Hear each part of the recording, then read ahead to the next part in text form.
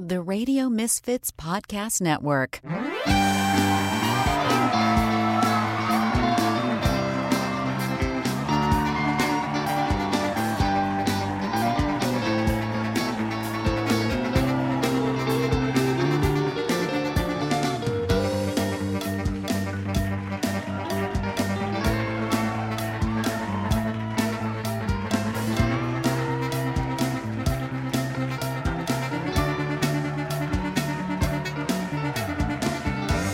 Live from Chicago, it's That Show Hasn't Been Funny in Years, an SNL podcast.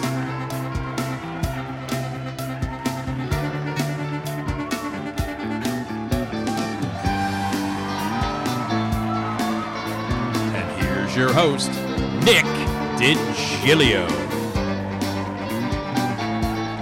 Hello. Yes, and welcome.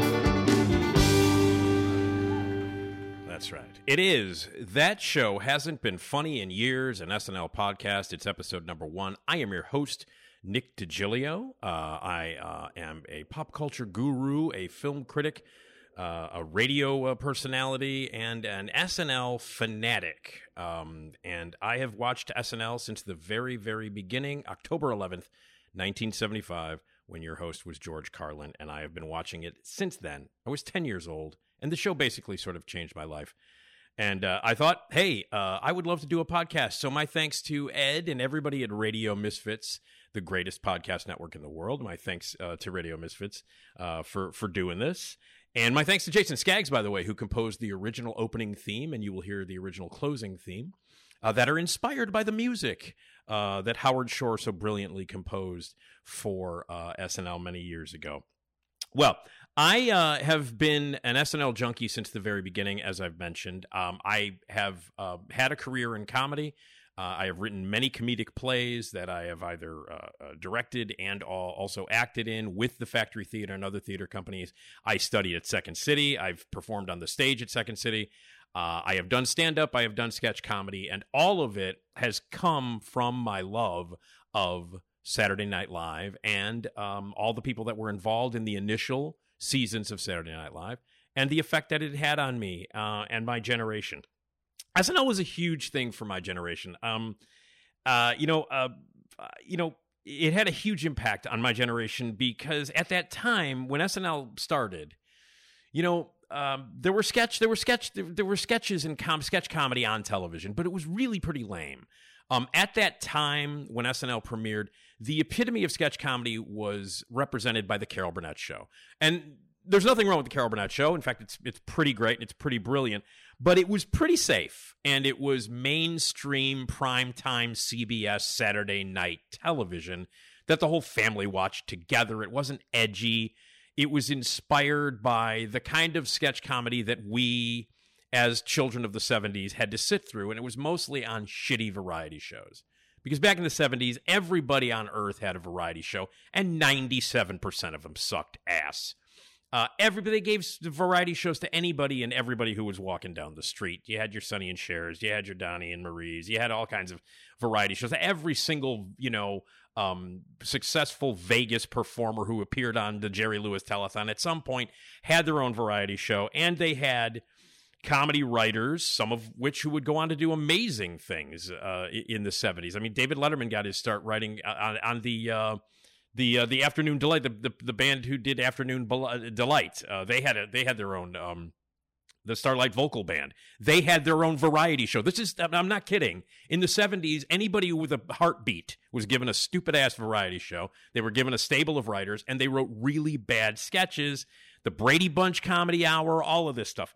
So that was the shit that we were exposed to, the people around my age were exposed to. And while I enjoyed Carol Burnett, I remember hearing about this show, this late-night show on Saturday night.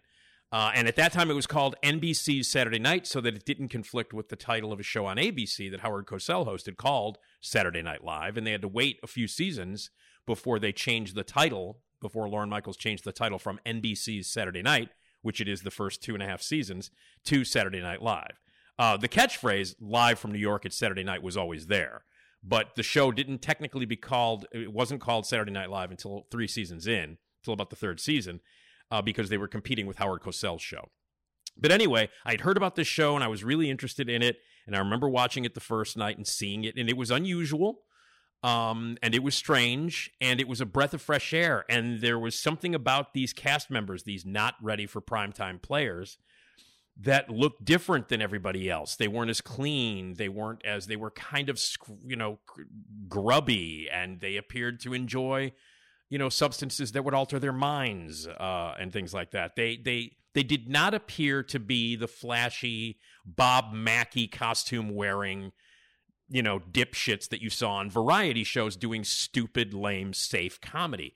This was edgy. This was different. This was something that spoke to me even as a 10-year-old. And that's why, at that time, it just made a huge difference, and it burst onto the scene and changed it. And, about 3/4 of the way through the season, people were like, what is this? And then it began getting a cult following. And then, as you know, it went on and on and on and became more famous, and the people from the first cast became superstars and so on and so forth.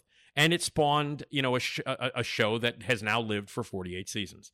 So it changed things, and it had a huge impact on me and my friends around my age.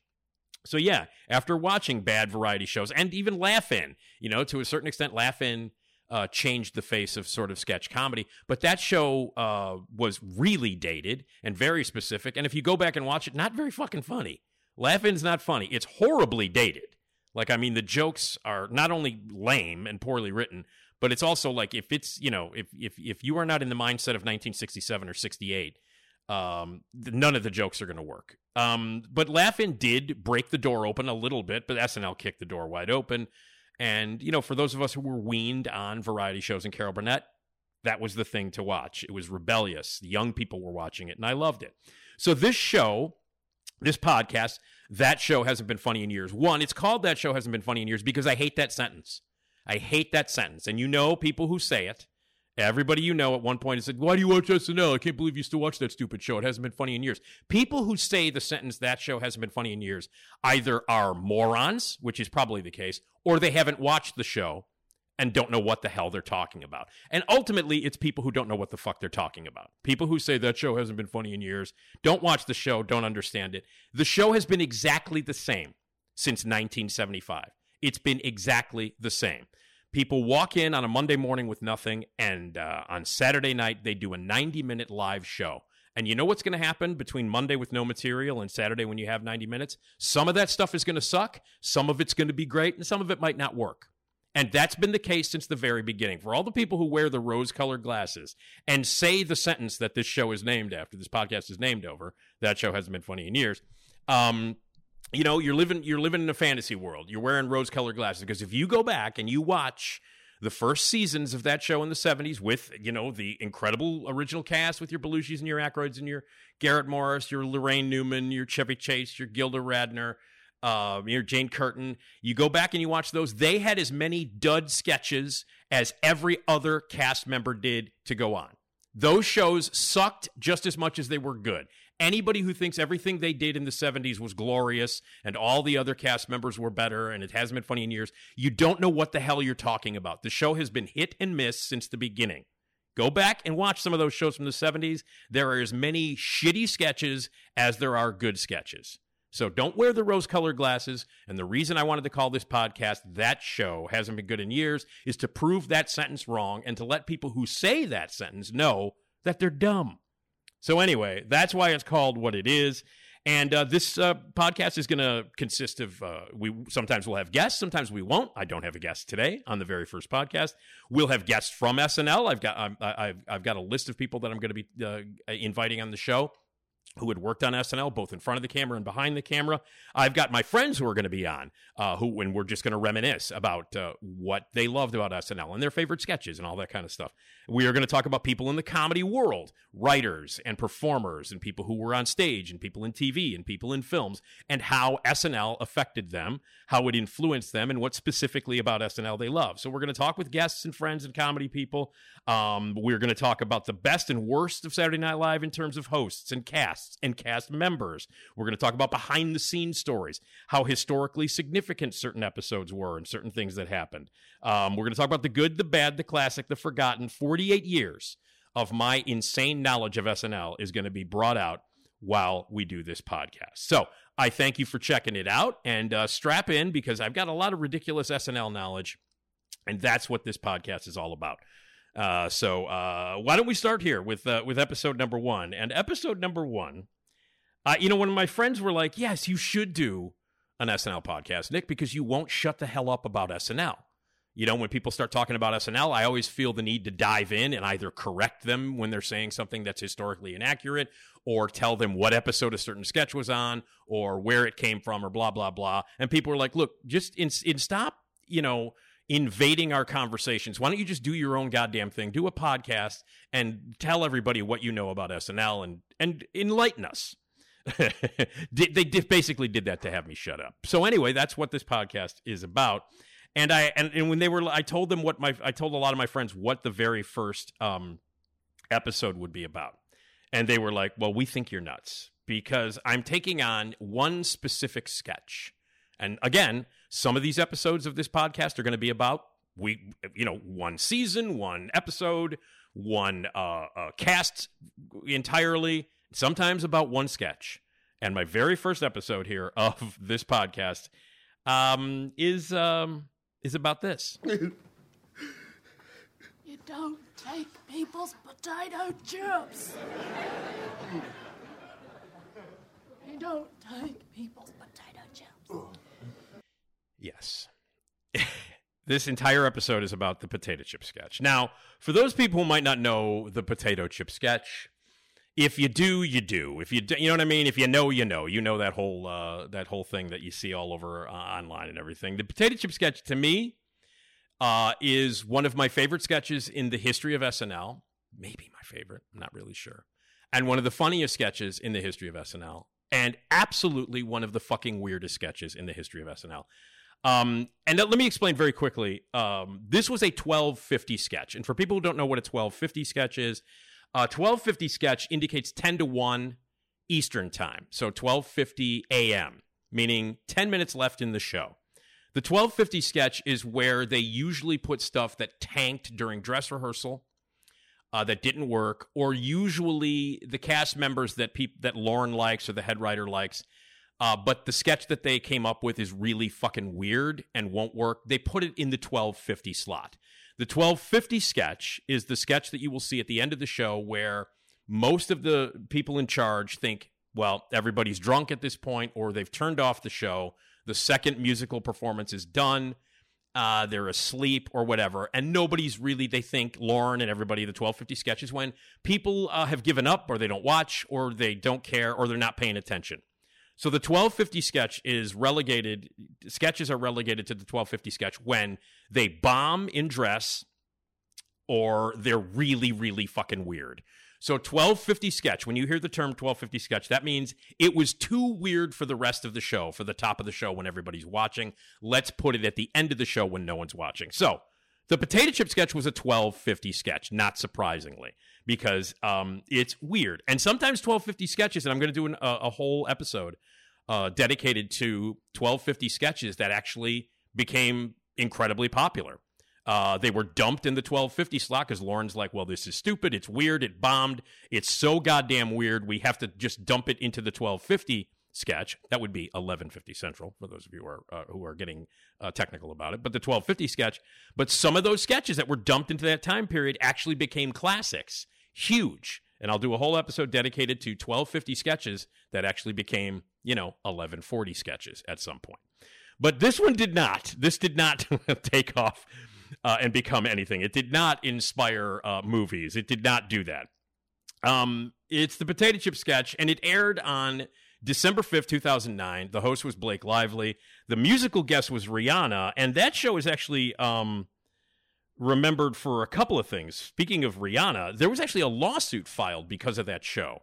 An interesting show. December 5th, 2009, Blake Lively was the host. It was a solid show. There were a lot of good sketches. There was a controversial sketch because they did a sketch at that time. Tiger Woods was being sued by his wife. And there was the whole thing about him being beaten by his wife. And they did a wacky press conference thing where Keenan was dressed up like Tiger Woods, and it was a very controversial sketch, and people were mad about it. But it was a pretty solid show, pretty good laughs in it. Blake Lively did a really nice job hosting. And again, the musical guest was Rihanna, but it's specifically, not only was the potato chip sketch on there, but also Shy Ronnie was on there, one of the great digital shorts that the Lonely Island guys, led by Andy Samberg, did. And Andy Samberg did this thing called Shy Ronnie, where he played like a shy rapper who did a song with Rihanna, and they did a digital short. But then a lawsuit came about because of that. Shy Ronnie caused a lawsuit, and Rick the Ruler, whose real name is Alaric Banks, Monique Hines, claimed that they did the music for Shy Ronnie. And there was a lawsuit. And I don't know if it was ever, this was a long time ago. I don't know if it was ever settled. I'm not really sure what happened, but I know that there was a lawsuit that was filed because of Shy Ronnie. And that episode, or I'm sorry, that bit, the Shy Ronnie bit, actually aired on the same episode, December 5th, 2009, when the potato chip sketch started. The potato chip sketch was brought to life by Will Forte. Will Forte, who is one of my favorite cast members in the history of SNL. One of the reasons why I love Will Forte so much is because he's just fearless, and he's crazy. Like, he's nuts. And if you know him from any of the movies that he's done, if you know him from Last Man on Earth, if you know him from the stuff that he's done on SNL, some of the most memorable characters and some of the most memorable bits that he's did, like the Falconer and MacGruber, which became a movie. Will Forte was and still is crazy.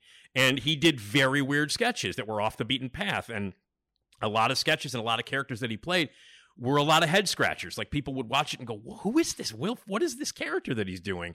What is this? What is this sketch at a spelling bee where a kid is spelling a word with 75 letters in it? What the hell? And why is Jack Black coming out and singing during? Anyway, I can go on and on and on about Will Forte and how goddamn weird he is. And his writing partner, for the most part, when he worked on SNL, is a guy named John Solomon, who would go on to co-write things like The Brothers Solomon, a movie that he did with Will Arnett, which is hilarious and also really fucking weird. And John Solomon had a hand in the writing of the Peacock series of MacGruber and the movie, which is brilliant, of MacGruber. And any of the weird shit that Will Forte wrote, John Solomon was there with him. So Forte wanted to write a sketch about how pissed he was because someone ate all the potato chips.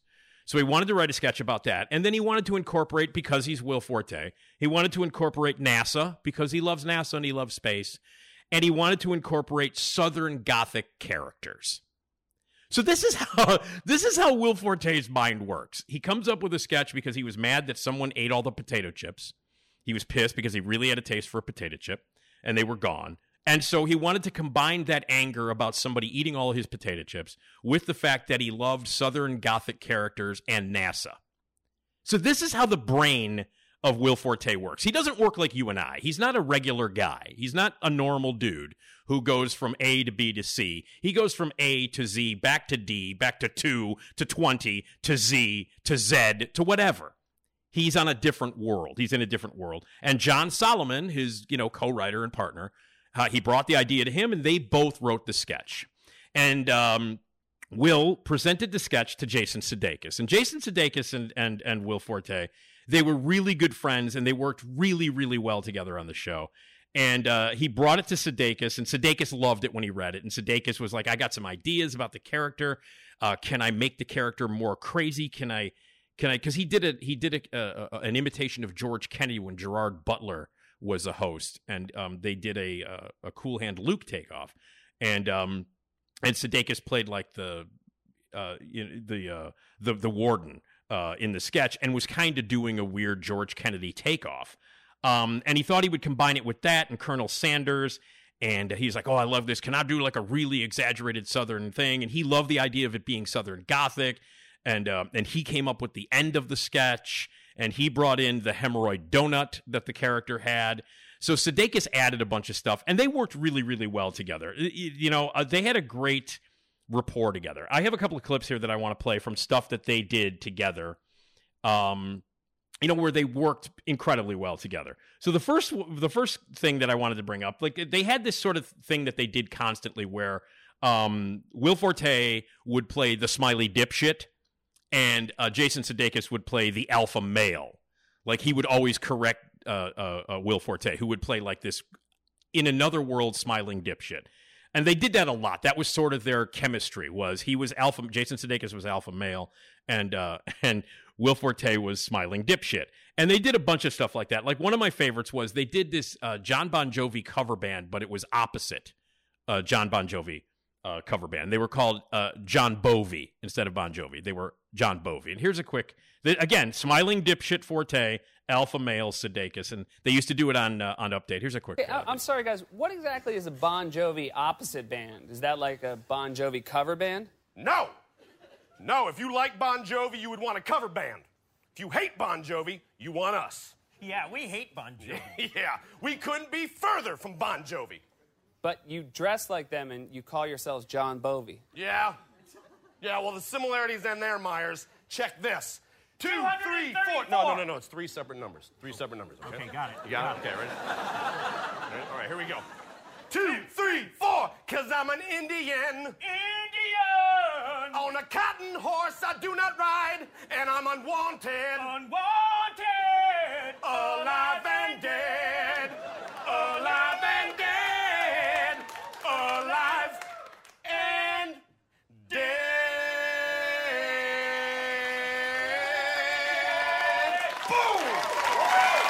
So, yeah, you get the idea. So they worked well together, and they had a weird chemistry. So here's another one.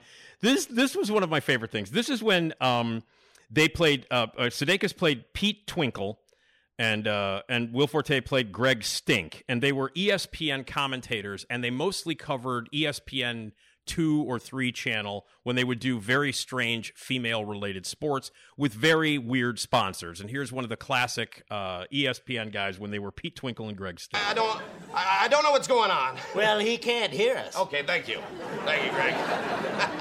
Greg Stink, there's not a finer person. And hey, there's not a finer product than Stay Free Maxi Pads. When your uterine lining looks like the elevator from The Shining.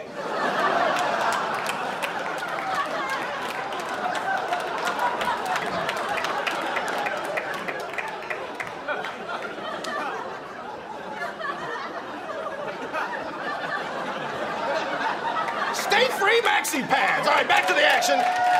Okay, so I just wanted to play that. That's one of my favorite punchlines of that. And by the way, that long pause was them just looking directly into the camera after that payoff of the Stay Free Maxi Pads bit. So anyway, they had a chemistry together, and so they decided they were going to do it. So they brought it to the table read. And at this time, Seth Meyers, when Potato Chip was pitched, Seth Meyers was the head writer. And Seth loved him.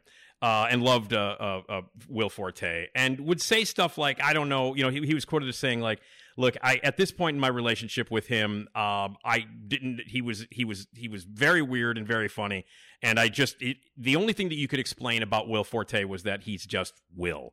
So he's like, yeah, okay, let's do it. So they did it at the table read. In the original time, it was written on November 4th, 2009. It was very, very late at night when they wrote it, at, one of the very long writing sessions that they have on SNL, where they stay in the offices, they don't sleep, they're there for 37 hours straight writing and trying to get stuff done. So this was written very late at night. They were all kind of bleary-eyed when it was written.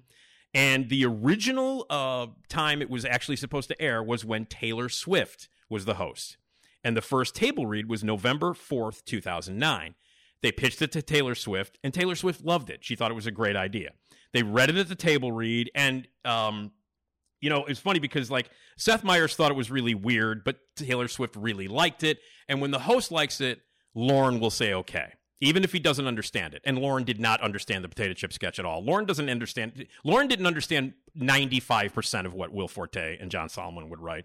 But if the host likes it, it has a tendency to get on. It's like, okay, Taylor Swift likes it. Cool. She's the host. We have to serve the host. That's the idea, is that the writers and the cast and the show and Lauren, they serve the host. They try to make the host look the best that they can. She loved the sketch. So they read it at table read, and Will Forte, again, has been known to jump up on the table and scream things, and he did, and it went well, and Taylor Swift really liked it. And then on November 7th, 2009, when it was supposed to air, they did it in dress. And Taylor Swift played it differently than Blake Lively would play it. Blake Lively played it more dour, more Southern Gothic. And according to Jason Sudeikis, she played it more like Marilyn Monroe in Bus Stop. And it didn't work in dress, and it got cut before the show. And that happens. It happens. You pitch a sketch, it doesn't go very well during dress, and it gets cut from the live show. And that's what happened to Potato Chip on November 7th, 2009. So they put it on the back burner. But Will Forte and John Solomon and Sudeikis really wanted to do it, and Seth Meyers kept convincing Lauren that they should do it. So the week that Blake Lively came in 2009, they pitched it again to Blake Lively, and Blake Lively loved it. And so they did it they did the table read, and it went well. And they did it at dress rehearsal, and it went well. And it went really, really well and very weird. And Forte jumped up on a table and started screaming. He blew his voice out during dress rehearsal, which made them cut a few things out of the live version of it. It's about the dress rehearsal version is about 3 minutes longer than the version that ended up on live television. And it got the reaction that it should have gotten. Now, essentially, Jason Sudeikis plays this crazy sort of Southern character who's in the NASA office being interviewed by the NASA chief to become a NASA an astronaut. And so Will Forte tells Jason Sudeikis to not eat the potato chips, any of the potato chips that are on the table. There's a big bowl of potato chips on the table.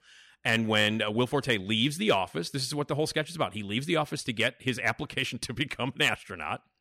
And when he comes back, he finds that Jason Sudeikis has indeed eaten one potato chip and brings in his assistant, Janelda, played by Blake Lively, and they scream at Jason Sudeikis to admit that he ate the potato chip. They scream at him. They go nuts. They jump on the table. They point at him. They hit him. And they go completely over the top, screaming ape shit nuts, just ripping this guy to shreds about eating the potato chip. And when he admits that he eats the potato chip, they say he can't be an astronaut. He's blacklisted. He'll never be an astronaut. And the Will Forte makes Jason Sudeikis return the potato chip to him. So he does that by regurgitating the potato chip up in his hand. And then at the end, there's a very sad moment where where Janelda and Will Forte's character are trying to figure out why people do that. That's the whole sketch. It makes no sense. There is no reason why these crazy Southern Gothic characters, over the top, Colonel Sanders kind of characters that they would play, they would be running NASA. It doesn't look like NASA. It looks like a weird Southern, small office. And Blake Lively plays the character very strangely. It's in another universe. So some of the stuff that I want to play here. So here's one of the first things in when Sudeikis is in the office being interviewed by Will Forte, and Will Forte is going to get the application so that this Southern gentleman can become an astronaut.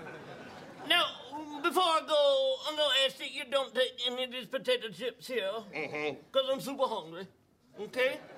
So I'm going to go into the other room, and I'm going to expect you to not touch any of those potato chips. Your potato chips are safe in my presence. Yeah. So so he does, like I said, he does eat the potato chips. He eats one potato chip. And when he comes back, he realizes that.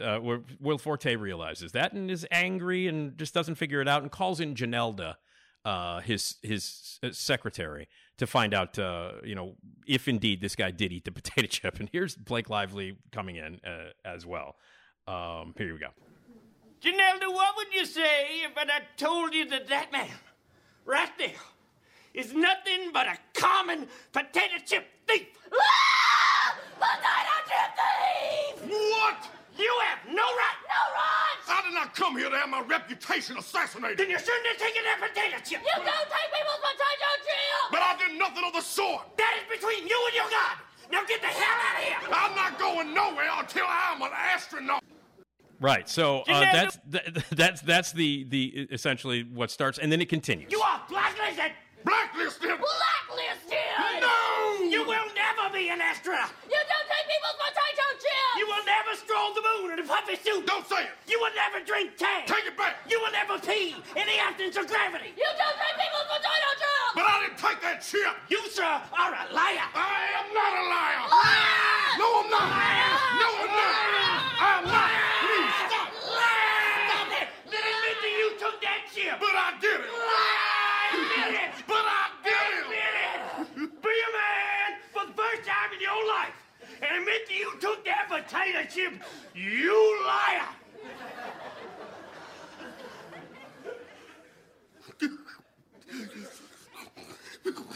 I took it.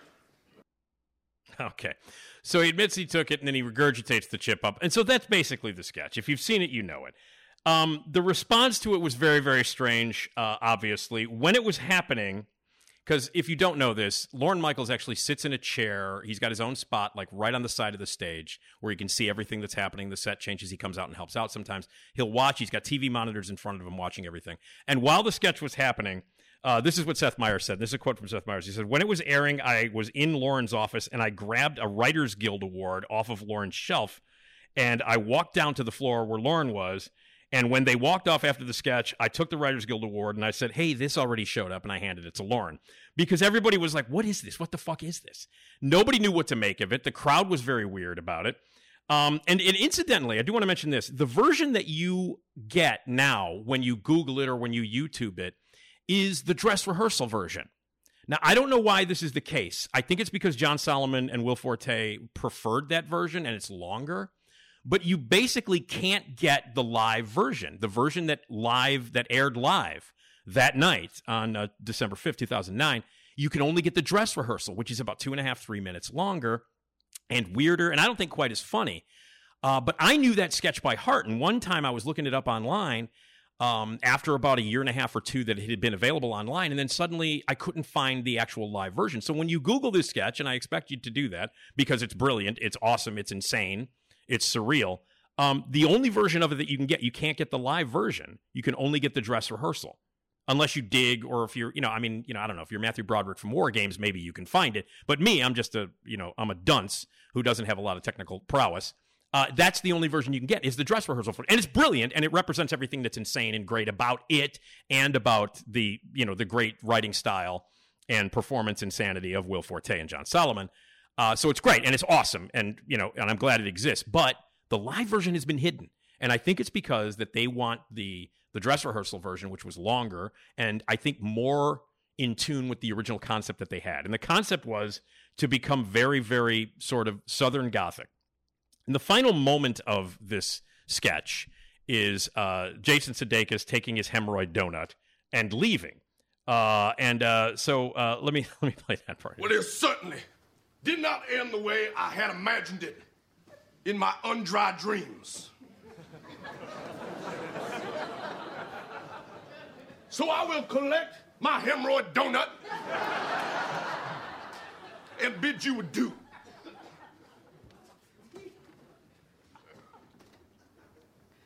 Mr. Greenblatt, why do people do things like that?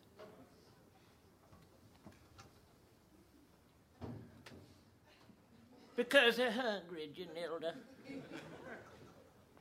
Because they're hungry. Okay, so, and that's the end of the sketch. And I think the crowd was like, "What are we applauding for? This is the weirdest thing ever." And the very end, because they're hungry, Janilda, because they're hungry, ends with this beautiful, weird tableau where it's Will Forte in the front, Blake Lively behind him, and outside a window, a desk outside of the office window with vertical blinds is Jason Sudeikis with the hemorrhoid donut under his arm. And they all three look at the camera very, very dramatically and very Southern Gothic, very, very Tennessee Williams-like. And they ended on this serious Tennessee Williams look into the camera tableau, very Southern Gothic and very, very serious. And it's fucking brilliant. So I don't know what to say about this sketch, except that I love it. It is out there. It is weird. It makes me laugh harder than many sketches in the history of SNL.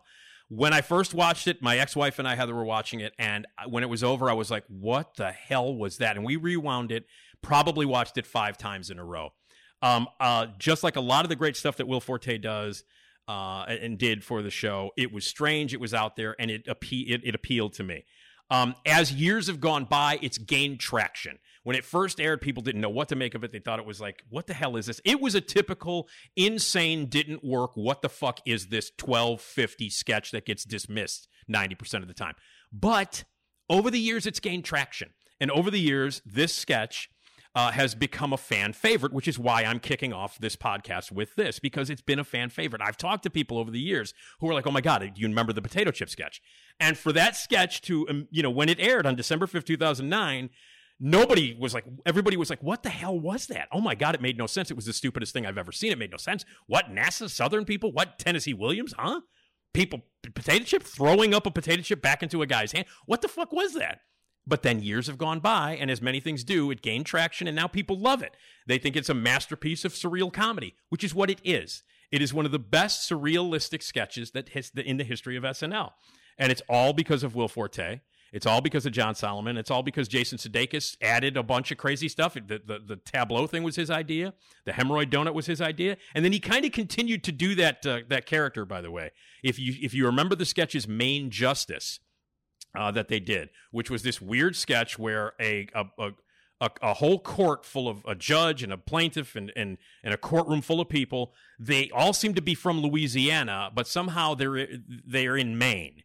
And everybody in the room is from Louisiana and has these weird sort of over-the-top Southern, very stereotypical accents, except for the plaintiff, who is usually Bobby Moynihan. And this was Main Justice, and the judge on Main Justice was essentially exactly the same character that Sudeikis played in Potato Chip. So if you look up the Main Justice sketches, which are out there, and again, all this stuff is YouTubeable. Go to SNL.com, go to NBC.com.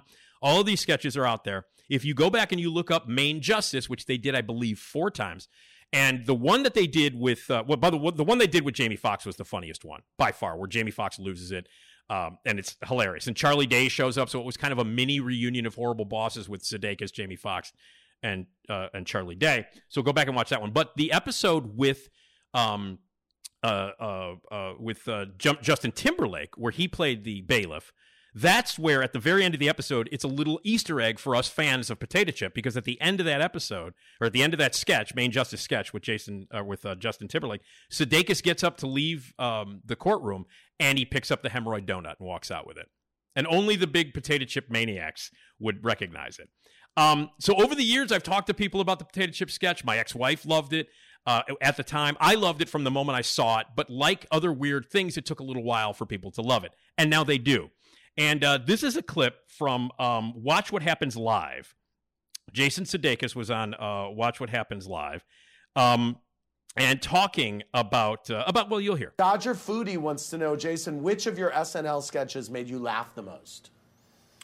I really loved this sketch that Will Forte and his buddy John Solomon wrote called Potato Chip. It's like a Tennessee Williams play, and we did it with Blake Lively, and she was fantastic. First one we did with Taylor Swift. Swiftie couldn't get it over the goal line, but then Blake Lively brought it home. Yeah. And ever since that, I've always viewed Taylor Swift as an absolute failure. Yes.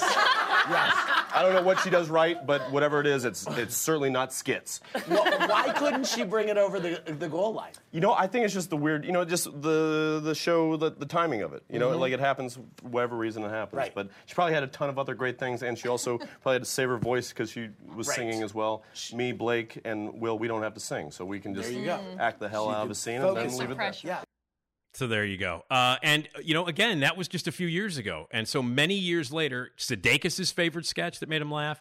And again, as you'll find out, and if you it's very interesting to see how many sketches have been tried in different places and, with different hosts and didn't work. Like, it's really interesting that the way that Sudeikis talks about how Taylor Swift played it completely differently, and it just didn't work that night. But it somehow worked the night they did it. My friend Steve Procopi, who you can hear on my other podcast, the Nick D podcast, every other week reviewing movies. He also interviews a lot of actors and writers and directors and stuff like that. And he did an interview with Will Forte about the MacGruber movie a few years back. And Steve contacted me and said, hey, I know that you're doing a whole episode on the Potato Chip sketch. I brought it up during an interview that I did with Will Forte. So here is Steve, our buddy Steve Procopi, who you can hear regularly on the Nick D podcast, interviewing Will Forte. Now, it's a little loud because I guess this was in the lobby of a hotel or a restaurant bar or something. And it was one of those deals where Steve only had like 10 or 15 minutes to talk to this person. And he wanted to wrap up the conversation by bringing up the potato chip sketch. And here's an interesting little tidbit that I wanted to share with you. So this is my buddy Steve Procopi. And again, it's pretty loud, a little hard to hear. You might have to strain your ears a little bit because the background is kind of loud. But here's Steve Procopi talking with Will Forte. The sketch you did when Blake Lively was on, the potato chip sketch, it's just you guys saying that word 100 different ways. When Yorma last night said you could say the same line 100 different ways, that's what came to mind. That's something that you do really well, I think, on the show. It's just like just saying it a different way each time to the point where it just like makes your mind hurt. But that potato chip thing, I don't know why it makes me laugh. It cracked me up. Thank you very much. We Yorma and John and I all wrote the movie together. John and I wrote the potato chips. Yeah. So the fact that it's set when it's set and that everyone's dressed the way they're dressed, it makes no sense. But it feels like an old school. Like now, I know you're a Groundlings guy, but like I'm in Chicago, it feels like a Second City sketch to me. I couldn't believe they let us do it. We had the best time. I think there was some people. I'm sure there were a lot of people who it's such a weird sketch. There were probably a lot of people who hated that. But if you but oh man, we had a great time doing it. And Jason Sudeikis had these, the final shot, that dramatic shot. It seemed like a Tennessee Williams, with me in the foreground, and then Blake right behind me, and Jason in the window with his hemorrhoid donut. Yes, he had that made into a playbill. It was what a dumb sketch, and I can't. We just. And they're not so like characters you would ever. Do that. It's not like characters you would ever bring back. It's just like this one little perfect sketch that like. Oh man, I'm glad you liked it. Wow, it's so. Well, in the Saturday Night documentary that's here, they have that showing you with Malkovich doing that. The Empire Carpets thing where you're just saying, wait, again. It's like, you just keep pounding and pounding until you can't help but laugh at it. So, anyway, I think we're done here. I'm getting into some like fanboy territory here. Yeah. Anyway, thank you, Steve, for that. Yeah, it's true. It is exceedingly weird. And right there, Will Forte, I can't believe they let me do that. And that was said about a lot of the stuff that Will Forte did. He mentioned in that sketch or in that interview with Steve, that Jason Sudeikis did have playbills, like Broadway playbills made up with that picture. And if you watch the sketch, and I suggest you do, the final image of those three, that tableau, they did make it into a playbill, which he handed out, and they've kept as souvenirs. A whole bunch of people have kept as souvenirs. Tara Donnelly, who is the graphics department at SNL, does all the graphics for SNL. She said, yeah, hell yeah, I'll do it. So she made up a whole bunch of fake Broadway playbills with the potato chip sketch and that tableau of those three standing there. And over the years, it has gained traction. People have loved it. Seth Meyers talks about how someone sent, Seth Meyers says, somebody sent a 4-page single-spaced letter with very small font that immediately looked like it was written by a lunatic. And then Sudeikis says they broke this whole thing down. They were citing Nichols and May, Monty Python, to the point where Seth Meyers just assumed that Will and John wrote it because it was so complimentary and it was so insanely inside baseball. And Seth said it was a deep analysis of potato chips, one of the greatest sketches that's ever been written on SNL. It paid tribute to so many other things. And it was such an incredible fan letter, again, like single-spaced, small font, looked like it was written by a lunatic, that Seth Meyers and Lorne Michaels thought that it was actually written by Will Forte and John Solomon as a joke. But it wasn't. It was a real fan. So, and I think that pretty much sums it up. A lunatic comparing it to Nichols and May and Monty Python, which are apt comparisons, actually. It's very, very, very Monty Python-like. And a lot of the weird surrealist shit that John Solomon and Will Forte did are very Monty Python influenced. But yeah, that sums it up. Fans of that of the potato chip sketch, the people that love it as much as I do, are prone to write very weird 5-page letters in single space, small font, analyzing this weird sketch. So we're weirdos. The people who love the potato chip sketch are weirdos, and that's who I was appealing to here on the first episode. Again, it aired on December 5th, 2009. Blake Lively was the host. Rihanna was the musical guest. Shy Ronnie made an appearance on that one. There were other really good sketches on it as well.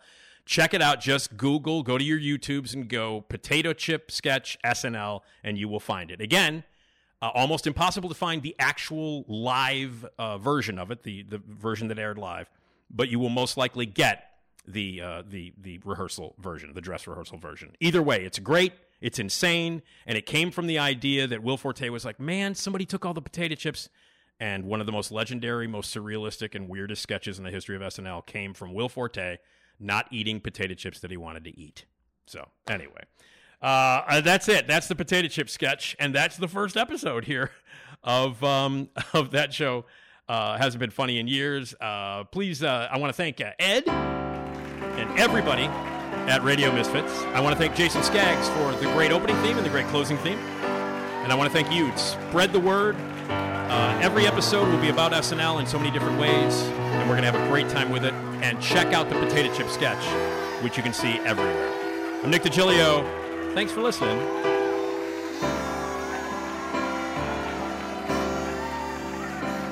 Good night, and have a pleasant tomorrow.